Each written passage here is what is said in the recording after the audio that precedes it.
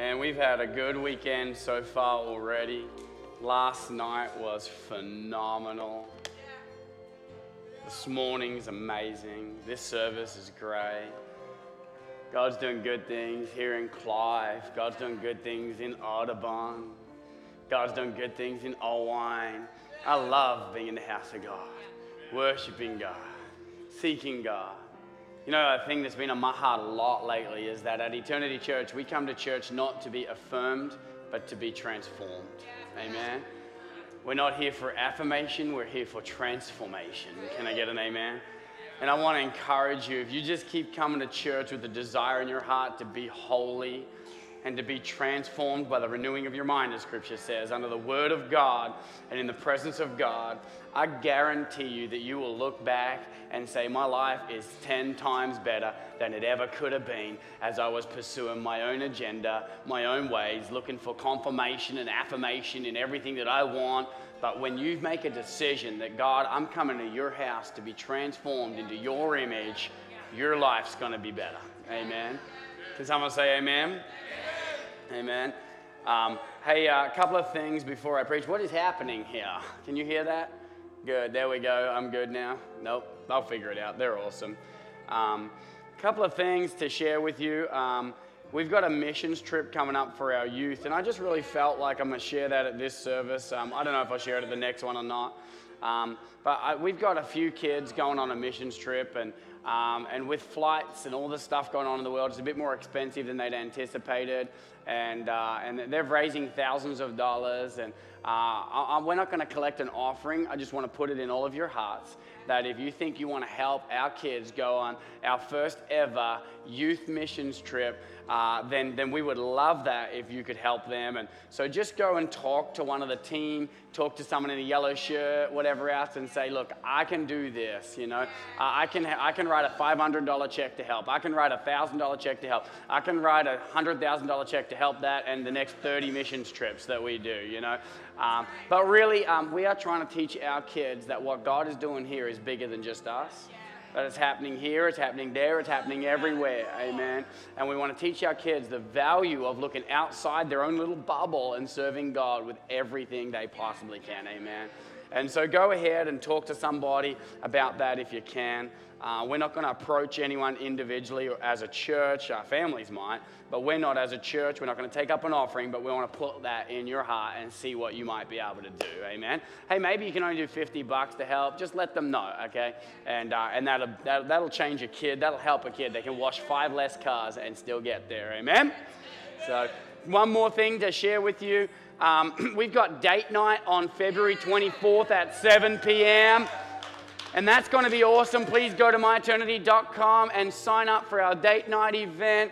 Going to be loads of fun that night. We're going to have a great time of worship. We're going to have 3 panels, all right? We're going to have 3 panels. 1 panel on communication, 1 panel on finance, and 1 panel on sex, all right? And don't worry, though, there'll be no inappropriate pictures or perversion. This is not public school. We're going to make sure that this is a holy event. Amen? Can I get an amen, right? We understand this is for adults, not for kids. And so we're going to keep it holy. Hallelujah.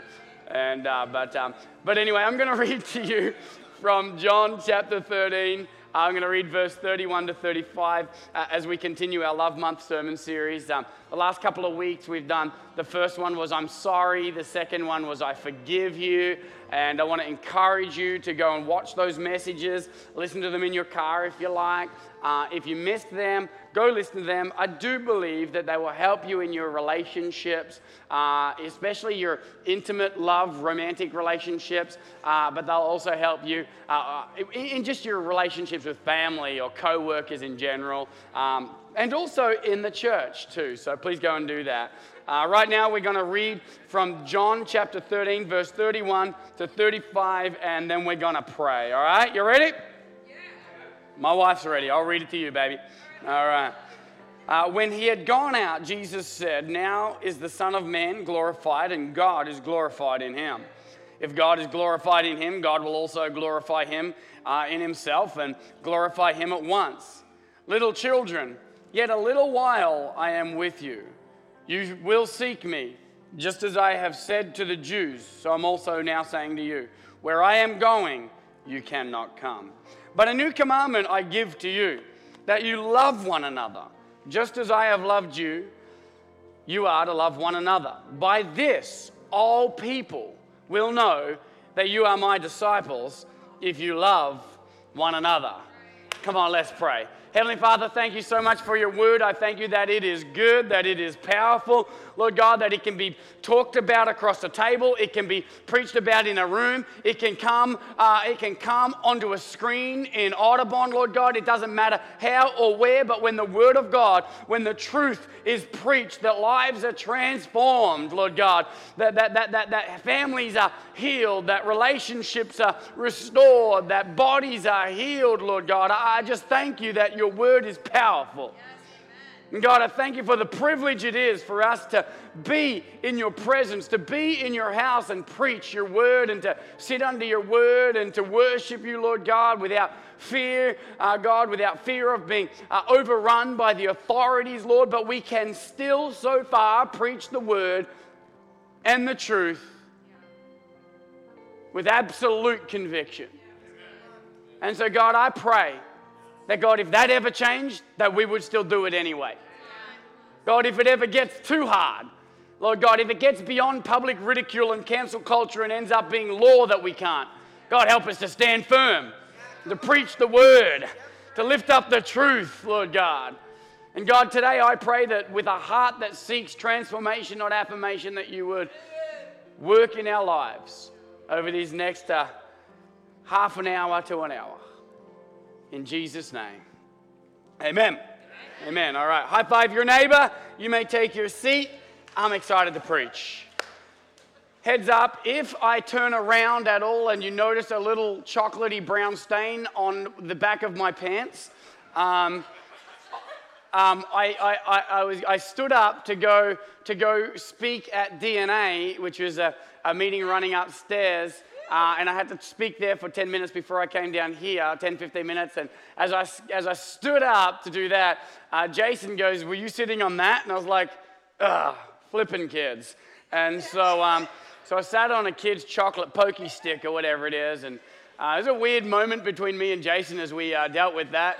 But it's gone and mostly gone. And anyway, but it was a good fun little moment. But...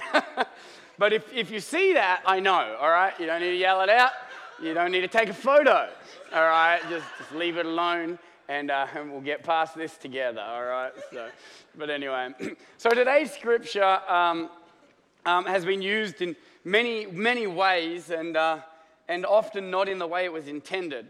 I've heard it said and even seen it played out, and if I'm honest with you, I've even been lured in by, at different times, the idea that if we love the world well, then they will come to their senses and they'll give their lives to Christ.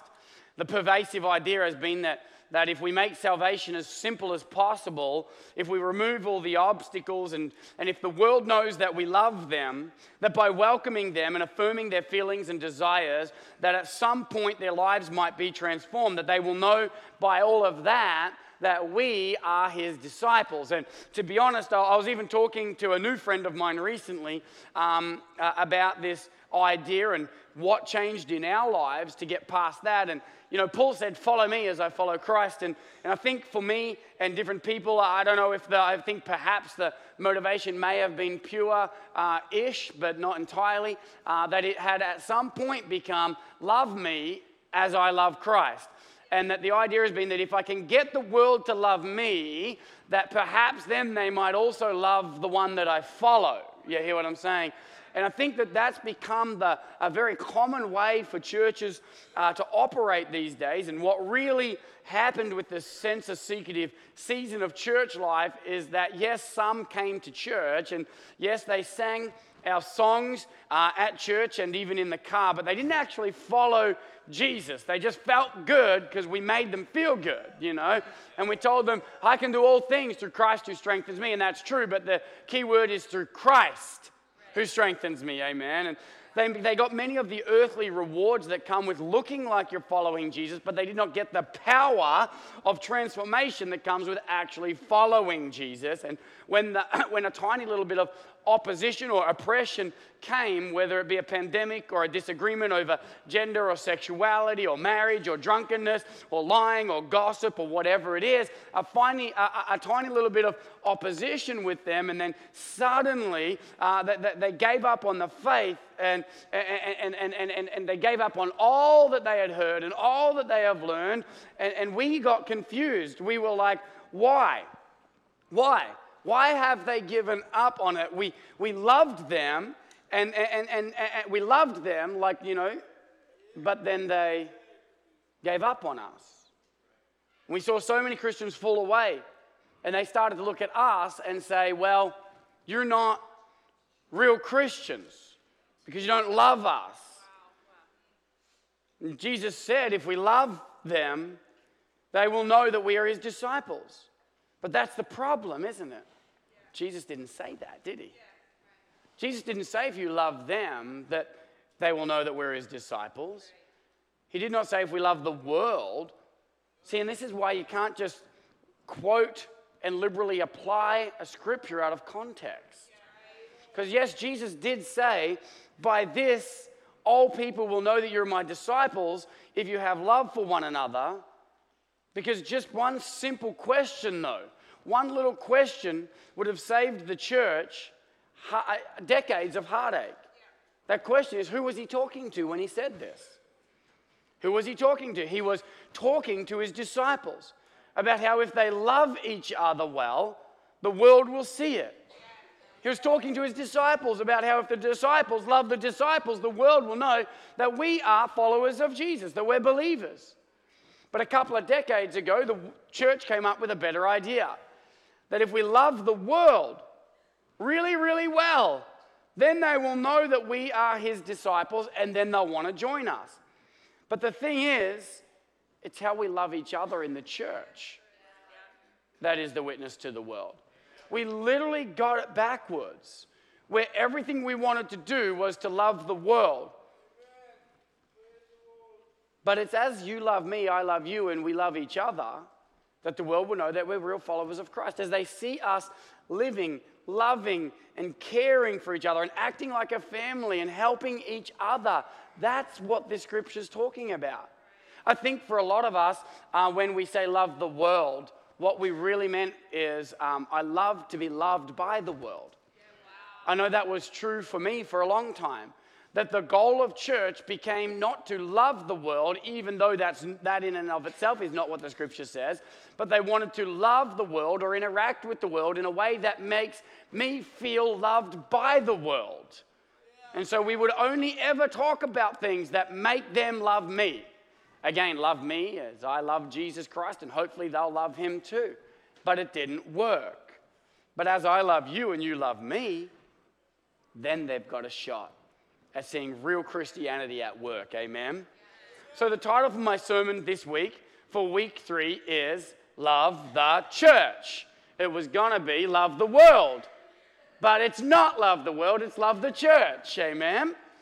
See, love one another is a command to the ecclesia. What's the ecclesia? The ecclesia is the church, the gathering of believers, all right? So love one another is a command to the ecclesia, for the ecclesia, and about the ecclesia.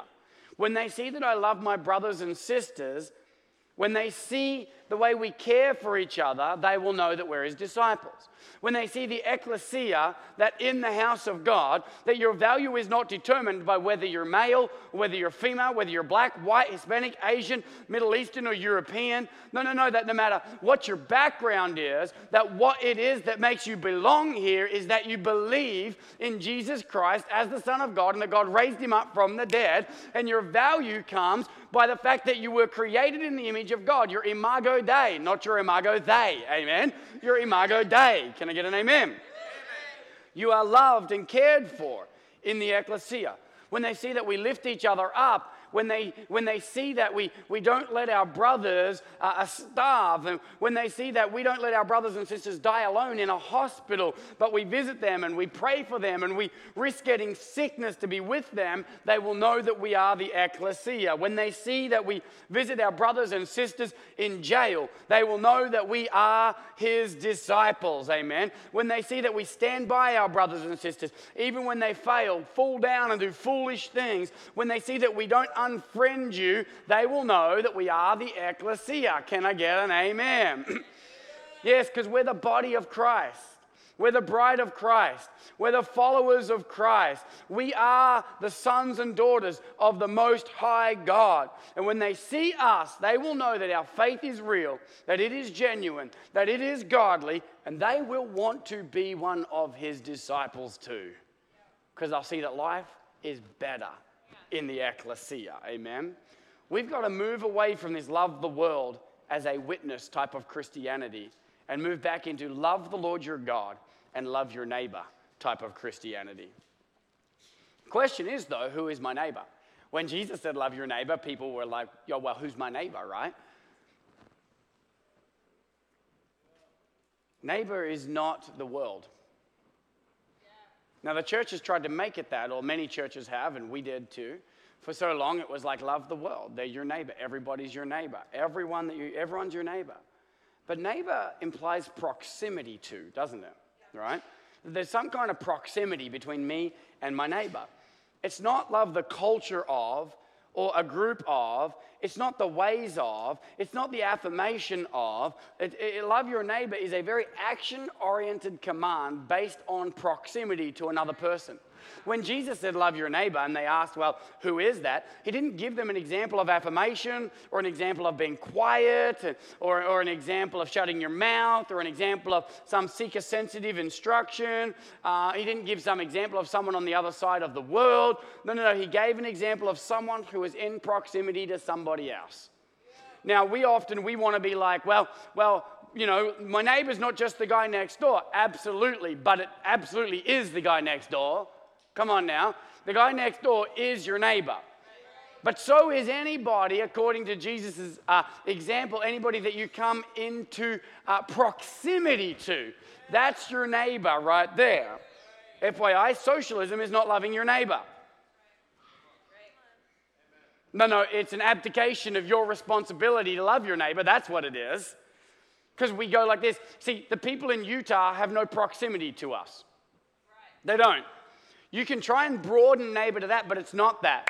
They're only your neighbors if you're in Utah walking amongst them and encounter someone. Now that's my neighbor. When you get back home, no, they're not your neighbor. Neighbor is proximity. Jesus could have said, love your everybody, since that was a word that's available to him. He could have said, love the world, since that was a word that was available to him. But he used a word implying proximity, that is neighbor.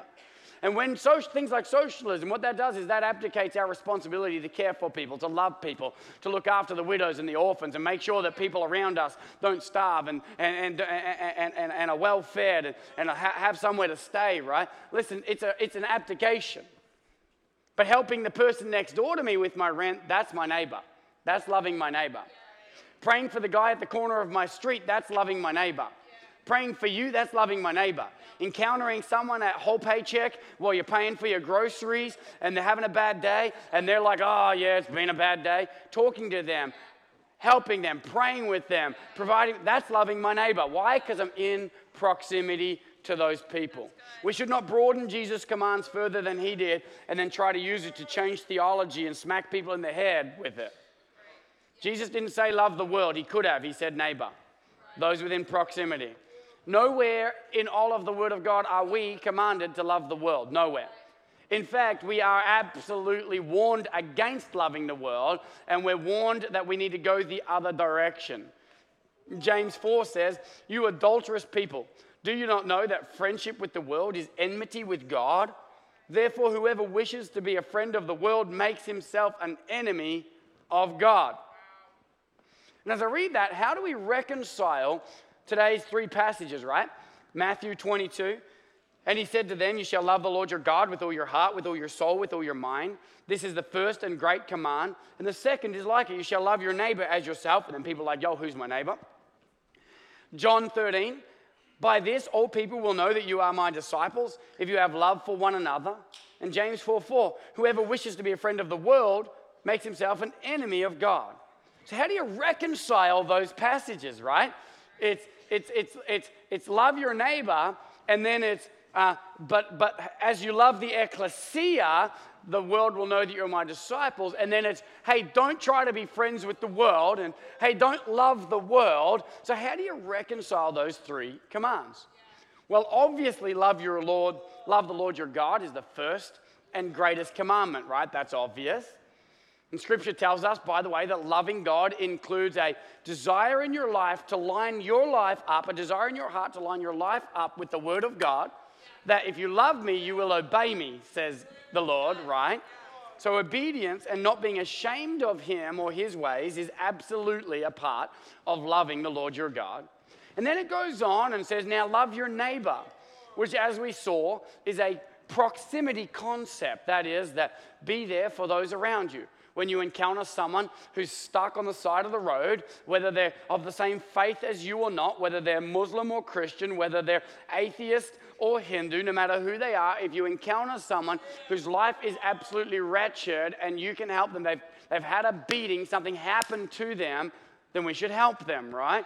That we should love our neighbors.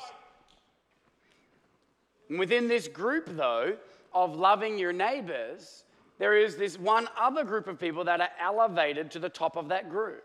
That is the ecclesia.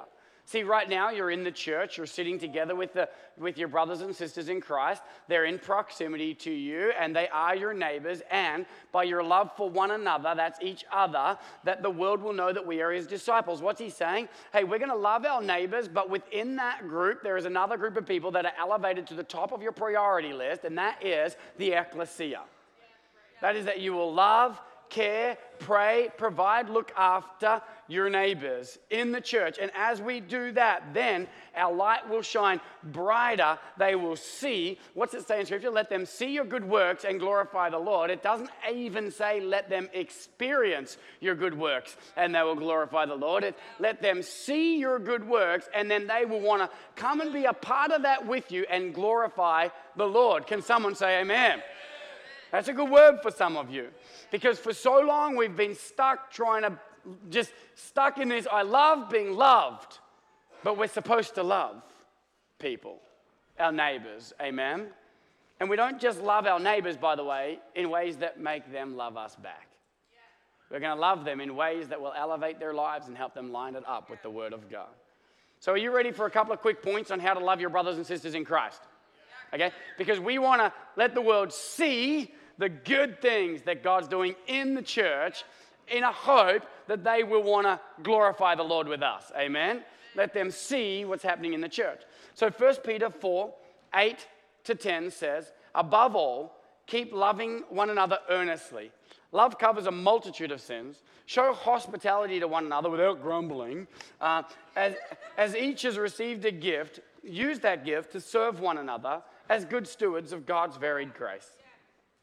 So point one is to be merciful to your brothers and sisters in Christ, okay? Don't look for opportunities to be offended all the time by your brothers and sisters in Christ. Last week's sermon, right? Point number one, am I being a snowflake? Applies in the church as well, right? Not just in your marriage. Why am I grumbling about everyone? Why do I leave church with a bone to pick every week? Why am I like, well, kids' church, well, this and well, that. Well, look, we are working on it. We're making space for it, all right? We don't need you to tell us every single week that it's getting full in kids' church at 10:30. We know it. We're working on it. That's why we're going to build a brand new building, all right? Like, am I the person like, oh, I'm just grumble. I'm going to find a new church because I don't want to wait 12 months before I can have a fancy kids church for my kids. Meanwhile, we got people gathering in houses in the early church, and it was so full, one dude fell out a window and died. You can't give us 12 months to wait for some more space? Come on now. Got to sit next to somebody, might get COVID. Who cares? All right? Like, be next to each other. It's all right as we grow. Come on now. It is. Like, we're not too long away from Saturday night service being bigger than the 8:30 a.m. service. It is what it is. In fact, I think it is bigger now. It's growing. This is a good word for somebody, all right? Don't grumble. Don't look for opportunities to be offended by each other, right? Overlook the sins of your brothers and sisters in Christ. Now, sometimes they when I mean sins, I mean like sometimes they just weren't nice to you. They didn't say something to you, right? Well, you'll be all right. You'll be okay, all right? You will survive the fact that this 1 week no one said hello to you. It won't kill you. But did you say hello to anybody else? Probably not. That's my understanding of when you come to church and go home and had no conversations with anybody is an indication that you also had no conversations with anybody. And you can fix that by opening your mouth while next to somebody and being like, yo, what's up? Or however you say it, g'day, mate, whatever, Say hello to somebody, they'll say it back. Trust me, if you say g'day, it usually confuses people. They're like, right? Don't complain about everything. But be merciful goes beyond that, doesn't it? Like when you find out that somebody sinned and fell short of the glory of God in an area of their lives, what do we do? What do we do? Well, we don't cancel them. That's not what we do. We try to elevate people, amen? We try to elevate them back into God's plan for their lives. We don't affirm the sin, but we absolutely do want to elevate the person back to the place that God designed for them. So we don't cancel repentant brothers and sisters. We gently restore them, assuming they're willing and humble enough to accept it. That's what we're going to do. You know what? We don't unfriend people here. If someone in our church was blown up in the news like Harvey Weinstein, for example, and then they found a photo of me next to them on my Facebook or my Instagram, I'm not going to delete that.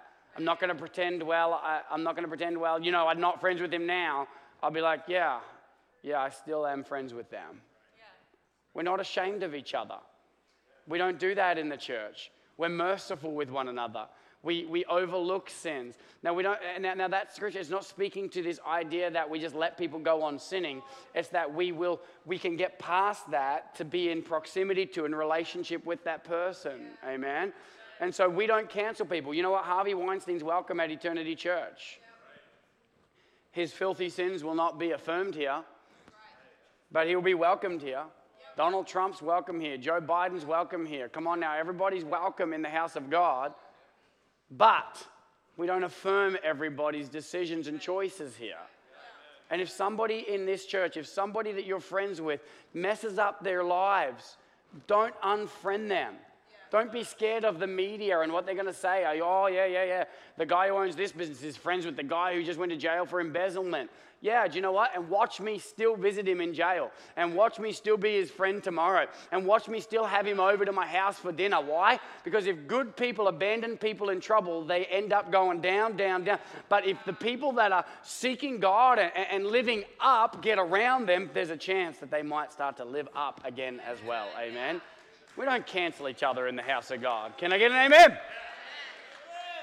Right, the next one's going to be interesting. Now, before I get there, let me say this. When Jesus said, love your neighbor, and all the other things that we're commanded in the Word of God, they don't, he did forget to put some clauses in. He did forget to say, but I understand it'll be different in 2023. Like, I think if he knew all things, maybe he would have done that, right? Come on, don't we live like that sometimes, right? Where we think, but that was then, This whole hospitality thing, that whole scripture that we just read there, show hospitality to one another without grumbling. No, we're still called to do that. All right? And what it means the most is to use your home to love your brothers and sisters in Christ. And we're like, nah, it's like the hospitality industry. No, it's not. He still wants us to invite our brothers and sisters in Christ to our houses, to our homes. Hospitality was particularly important in the early church, of course, in a time of history where lodging couldn't be easily found or even paid for. And so the advancement of the mission depended a lot on the willingness of believers to provide bed and food for those who were visiting, absolutely.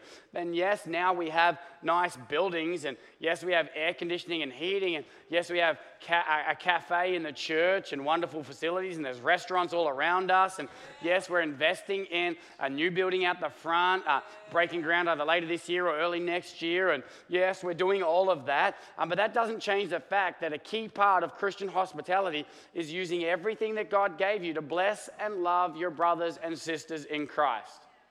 Dinners, play dates, coffees in your home. Man, nothing says I love you like come and sit at my table. And it's uncomfortable for the modern believer, right? Because what if they bring COVID? Well, actually in this church they probably don't care. But what if they tell other people where we live? What if they come at midnight? Well, if they come at midnight, they're probably desperate for some prayer or something, you know? I've had that. We've had people roll up at midnight. Phones ring at midnight, right? It's part of not just being a pastor, it's just part of being in the ecclesia, you know? Nothing says I love you like welcome to my home, like welcome to my family table. Man, especially when somebody messed up and made a mistake. Nothing says I love you like welcome back to the table. Yeah, you're still allowed to eat here. You know what I mean? You hear what I'm saying, church? This isn't just something that's old school. Listen, I would even put it to you like this, and I don't want to make you feel bad about it. I just want to bring it to your attention and hope that you're willing to change it. If you've been in the church for 5 years, you've never invited anyone over for coffee or lunch or dinner, you might be doing it wrong. Because we're a family, right? Brothers and sisters in Christ, aren't we? You might be doing it wrong.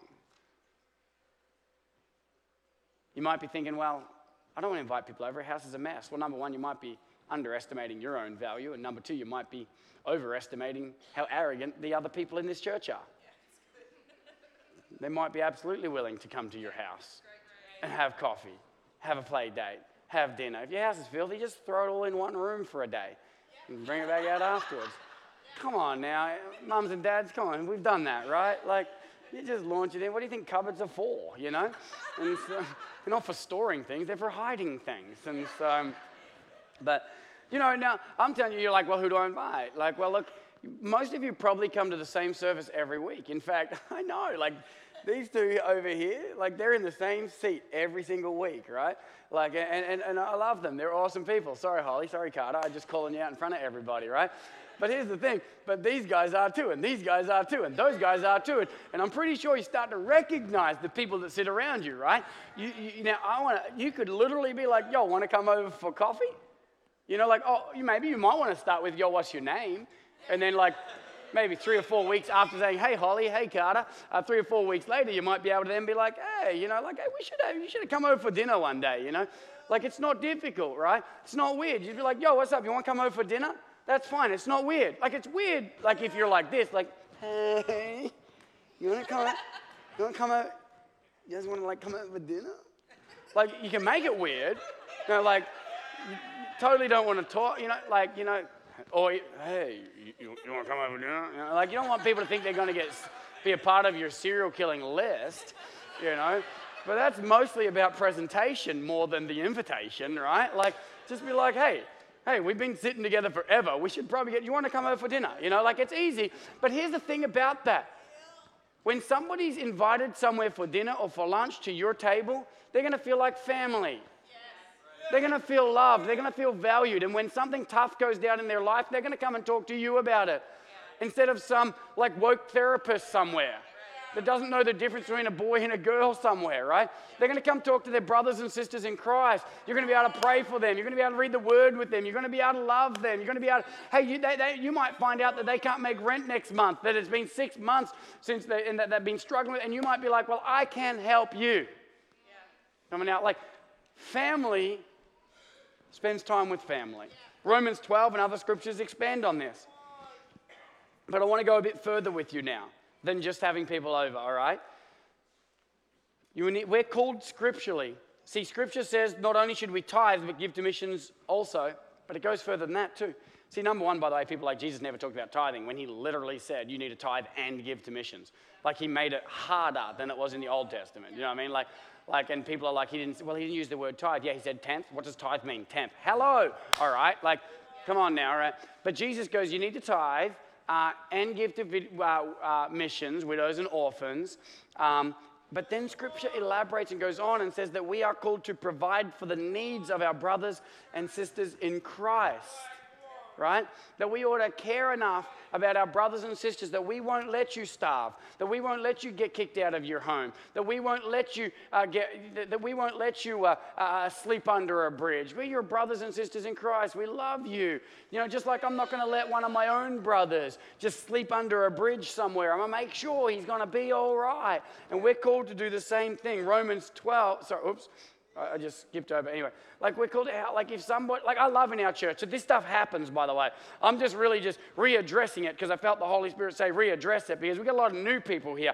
But there are like 5 to 10 stories of people, and this is just stories I know of people in our church that their car broke down, they couldn't get to work, they had no means of transportation, and someone else in the church either bought them a car or gave them a car. And we ain't talking about they just donated their Datsun 180B with rust holes in the door, no. Which, by the way, if you did that, that's probably worth like 50 grand now, so I'd take that. But like, I had one, I sold it, I wish I didn't. I wish I could get it from Australia. That'd be awesome, right? But we're not talking about them just donating some old Ford Laser, some old Mercury, some broken down, beat down thing. We're talking about people donating like $15,000 to $20,000 cars to other people because that's the culture of family. We look after each other in the family, right? And I love hearing about those stories. I love hearing about when we turn up with groceries for other people, that we turn up with appliances for other people. And when I say we, I don't mean me. I don't even mean the staff. I don't even mean the official entity and organization. I mean the brothers and sisters looking after the brothers and sisters in the family. And I love it. And I absolutely love it. Sometimes when you're broke, one of the best things you can do is get your eyes off you and go and help a brother or a sister in your church. We'll help you find a job. We'll help you find lodging. We'll help you feed your family. We'll teach you how to make a budget. When I say find lodging and feed your family, I don't mean we'll do it for 12 months. What I mean is, see, the church doesn't do that. We don't give you a crutch. We give you the tools. We're going to help you. We're going to teach you how to do it, all right? And so while you're desperate, we're going to get in there and make sure you don't get kicked about. But we're going to make sure people give you the tools. How do I do my budget? How do I do this? How do I find a job? How do I get a house? We're going to help you with those things. That's what the brothers and sisters do. That's what family does. Where do I learn all those skills? From my family. Where can I share those skills? In the family. Can I get an amen? You know what? We're like the mob. You're going to be all right. Don't you got to worry about nobody. You're in the mob, all right? Don't you got to worry about nothing. We got you. You know what I mean? Like I did a wedding once. Dude told me that if anyone gives me trouble, all I got to do is say I'm with him. All right? Listen, you're in the family. And if the devil's giving you trouble, you just got to be like, I'm with him. All right? I'm with him. All right? Like you're in the family. We got you. We got you. And if you're being lazy, guess what? We got you. What I mean by that? We're going to tell you. We're going to be like, bro, get your butt in gear. But we're going to make sure your kids don't starve. We got you. This is like the mob. Come on now. Ain't nobody going to starve at Eternity Church. We got you. Someone giving you problems? We got you. You need someone whacked? We got you. All right? I'm just kidding. We ain't going to do that, all right? We ain't going to do that. Well, it depends how bad the situation. No, we're not going to do it. No, we're just not going to do it. You're in hospital? We got you. We're going to mow your lawns. You're in jail? We're going to visit you. Why? Because we're the church and we're family. And the world's going to see that this is like the mob, but righteous and better. And we are looking after each other. It's going to be like looking at a whole group of people that everything works out and wishing you were in it. And they're going to be like, oh man, they are the disciples. I want what they've got. You know, recently, there's a situation. We're building a new kitchen. It's going to be lovely. And we're building a house. It's beautiful. You know, it's been about 8 weeks in, 8-9 weeks ago, about another 8 to 12 weeks to go. It's going to be awesome. I can't remember. I'm bad at calendars. And but it's going to be awesome. It's exciting. We're really excited about it. But there's a family in our church that has nowhere near what we have. Nowhere near what we have. And they're quite broke. Or have been. They're doing really well now. It's so good to see. It's so good to see how being in the house of God will transform your life and elevate your life. But this family, they don't have much. But the gal come up, Rachel, her name is, Rachel Reed. She's awesome. I love the Reed family. I felt like we'll just name him. Because we're naming and honoring, not naming and shaming. And she comes up to my wife and she gave her a gift for her new kitchen. And she goes, I'm just so excited for your new kitchen. And I was like, you know what? So often we get jealous about what other people have. But in her own lack, she still wanted to celebrate with my wife that she was getting a new kitchen. And I was like, holy smoke. That's someone who understands rejoice with those who rejoice, mourn with those who mourn. And that's someone who, even in her own struggles, particularly financially, is like, I'm going to find a way to be generous. To someone who doesn't need the generosity but did appreciate the honor. How beautiful, right? So I want to tell you right now, if you're struggling, one of the best ways to get through that is not to buy us a gift. I'm not saying that, but to buy somebody a gift. Maybe buy groceries for somebody else. Maybe help somebody else with the rent. I'm just telling you, get your eyes off you. Honor somebody else. Help somebody else. Look after the family. And you'll see, what goes around comes around in the family. Amen? Ready for another one? Cool. I've got like a lot to go, and I got to be honest with you. When I wrote this message, it took me like about, 12 hours is a guess. And I just didn't know how to end it. And so what happened was, I was like, I'm going to come in early on Saturday and finish the ending. And then I was like, you know what? We'll just take off on this plane without any landing gear, and we'll just see what happens. And so I didn't do the last sort of little bit at the end. And I was like, we'll just trust the Holy Spirit with this. I really do feel like I just need to trust God with this. And so we took off in a plane together today, but we don't have landing gear. And we're going to see what happens. So there's going to be a moment soon where you look at me and you're like, this is the moment where he's like, there's no more notes. What do I do? And it's going to be all right, though, okay? Worst case scenario, jump out, and we'll come back next week, and we'll be all right. But anyway, I got another point for you. Honor your brothers and sisters in Christ.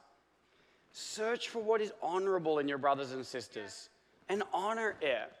Romans 12 says, outdo one another in showing honor. Man, we are not the world. The world searches and searches for reasons to dishonor each other, reasons to cancel each other, reasons and excuses to talk down to each other. We ought to not be like them. We ought to be looking for the good in our brothers and sisters, and we ought to want to honor what is good about them, amen?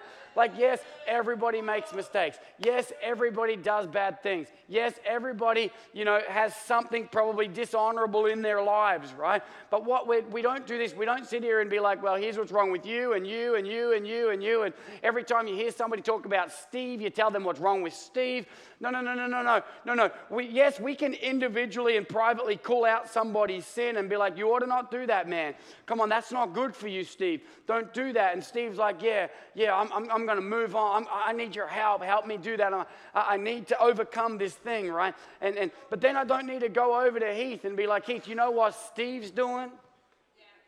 No, I'll be like, I love Steve. He wants victory in his life. What a champion. Yeah. Like we gotta make sure that what we're sharing and what we're talking about, people honors them. Just like husbands and wives. Like every time you talk about your wife in front of somebody, it should be honorable things. When you talk to her, you can have that conversation. I feel when you and I would like, absolutely go for that. But when you're talking about her and when you're talking in front of her, it ought to be, I love this about her. I love this about you. I love how you do this. Not searching for the things that's wrong with them, the mistakes that they've made, the embarrassing things they've done, but talking about the good, the things that are praiseworthy, excellent, and honorable. And it's the same with your brothers and your sisters in Christ. Amen? I want to elevate the Hawks. I want to elevate the Hinkhouses. You know what I mean? I want to elevate the people that are in my life. I want to honor them. My old lead pastor used to say, we honor what we want to replicate. Amen? And so search for what's good in people's lives and talk about that. Honor that. Buy a gift for someone. Love someone. Visit somebody. Honor people. Amen? We don't search for the things that's wrong with people. We search for the things that are excellent and praiseworthy, and we talk about those things. Can I get an amen? Then serve your brothers and sisters in Christ. Serve. Everybody is called to serve. I read the scripture just before. Serve one another. Use the gifts that God has given you to serve your brothers and sisters in the church. Absolutely outside the church as well. Somebody's in hospital, offer to mow their lawns. Somebody's in jail, go and visit them. Pray for them. Somebody's sick, go over to their house. Somebody's broke, go serve them, right? Yeah, go paint somebody's, maybe an elderly person in the church and their house needs painting. Go paint their house. Yeah, let's serve each other. But we're also called to serve each other in the church and in the gathering as well. Yeah. Maybe in kids' church. And we're like, well, I've got kids and I have my kids all week and I just need a break. Cool, have that break on the other 3 weeks of the month. And maybe once a month, go and serve in there. Go and help in there. Come on now, right? We want you to serve in kids' church. If you've got kids, we love it. If you've got kids and if you drop them off in kids' church, we love it. If once a month you could serve in there as well. Go do DNA first, so that because we call all the roles in kids' church and youth, we call all of that our leadership roles, right? And so we need to make sure that if you're teaching kids and if you're teaching youth and if you're teaching people and if you're leading in our church, that you have the DNA of eternity. So we want you to go and do the DNA class and then go and serve in kids' church, right? But serve in there. Serve in there. You have an opportunity to serve and to sow into and replicate the DNA of the Word of God, the DNA of eternity in the young people. We'd love it if you would go and serve in there. Come on now. Is this all right? Right? You are all called to serve. There's no, Jesus wasn't like, serve one another unless you're a hink house. You're just sitting right here alone. And your wife, anyway, back there. But I know what happened. Now everyone's worried. No, they're all good, all right? They couldn't find him because he was way up here, so it's all good. But, this is awkward, isn't it? This is super uncomfortable right now. Sorry, guys. What was I even talking about? Oh, no excuses, all right? It's not like everybody serve except for if you're a hink house because you're embarrassed and got called out in church, right? We're all called to serve each other, every single person. So serve in kids' church, serve in the cafe, serve on the Gotcha team, serve out the front with Aaron Larson. What a legend Aaron is out there welcoming people to church. Serve together in the house of God. Can someone say amen? Serve on the worship team. You know what I love about Andy? Andy Week carries the pulpit out every single week. What a legend. Doesn't carry it out and be like, and he's like, well, can I preach next week? So what happened there? Well, I was carrying out my water and at that time I had a microphone and I was carrying my Bible and my iPad and this and then at one point I was just fumbling it everywhere and then I don't know if it was Andy or Rob or someone was like, we probably should have someone carry a pulpit for you. I was like, yeah, it would probably work. That would probably help so I'm not running back to get stuff and everything. And every single service pretty much, Andy Weeks carries his pulpit out here with no expectation of being told who he is, no expectation of being paid, no expectation of getting to preach from it, just want to serve. Yeah. Just wants to help make this easier for everybody to come and experience the Word of God. So serve one another, amen? Use the gifts that God has given you. And then I want to say worship with your brothers and sisters in Christ. All right? Worship together. Be together. All right? We're called to gather. All right?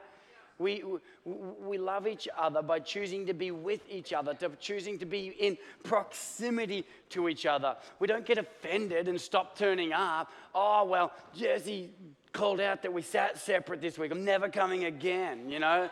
I've never been at family dinner growing up. I was never oh, well, Joel offended me, so Dad, I'm never coming back again. Do you know what I mean? I just came and had dinner every week, and if I didn't, Dad would drag me by my ears and be like, get to the table, right? I think there's some Christians that need the Father to come and drag them by their ears and be like, you're eating with the rest of us. Come to the table, amen. You got to come to the Father's house, get fed, get nourished, get encouraged, amen. We're called to gather. We are the ecclesia. We are the church. We are the believers. We are the brothers and sisters in Christ. Now listen, we are not the church when we're not gathered. Come on now. People are like, well, I can be the church at home. No, you can't, not unless you've got more believers coming with you. Nowhere in all the Word of God anywhere is a believer on his or her own called the church. The church is the gathering, the group of believers together seeking God to come and move in their lives and help us to live our lives in a way that honors and glorifies Him. Amen. Families gather together. They prioritize the family meal. So we come and we worship and we learn and we're encouraged and we're uplifted and we serve each other and we smile at each other and we put up with each other even. You know what's cool? Young men, you know what's cool? When a girl that you want to date sees that you never miss your family meals. When she sees that, well, you may be 20, 25, 30, but you still make sure that every Sunday night you go home and have dinner with your family. She's going to think that there must be something really special about that family. It's the same with your church. When the people of the world, when our neighbors see that we are in the church no matter what, then they start to wonder, what is so special about that family? I just see over here even more friends who are in church every single week. I feel like 8:30 people are probably the most of the every single week people, and 10:30 people are a little bit of both, you know what I mean? And so, but listen, family values being together. Yeah. Let them see how we stand by each other, showing mercy, forgiving, helping them back after a fall. Yeah, they might mock us and call us hypocrites when we still welcome people who have fallen back into the church and to our tables. But they'll wish they were in a family like ours when they go through a struggle. Let them see how we welcome each other into our homes. Let them see how we take care of each other. That when people are down and broken, we lift them up and help them. When they're broke, we feed them. When they're destitute, we step in. When we die, we don't die alone. When we're sick, we show up. Yeah. Let them see the way we honor each other and we search for things that are praiseworthy, honorable, good, and lovely in each other's lives. Let them see the way we serve each other. Let them see the way we prioritize getting together every week, how we show up and we give and we serve and we worship and we're encouraged at the family table. Every time we go home full and blessed and lifted up, even the sermons that are hard and a bit more gristle that we're trying to chew up and get through, that we still leave better than we came in, no matter what it is. Let them see that this old school, you believe before you belong, is garbage, but that those who believe will always belong. Yeah. And that anybody else is welcome to come and believe with us and belong with us. And they'll see that it is actually quite an exclusive club. That if you want the benefits of the church, you need to believe like the church. And they'll want to be a part of it. We need to get rid of this old school, seeker-sensitive idea where we love being loved by the world. And we focus on what he said. Let's love each other and let them see that and want that in their lives. Amen.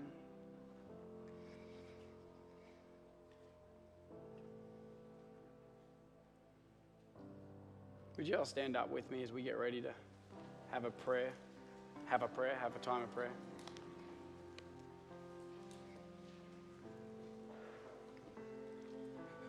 See, the cool thing about the love that we have for each other, and I think that this is a hard bit for the world, but also the best bit for them. Yeah.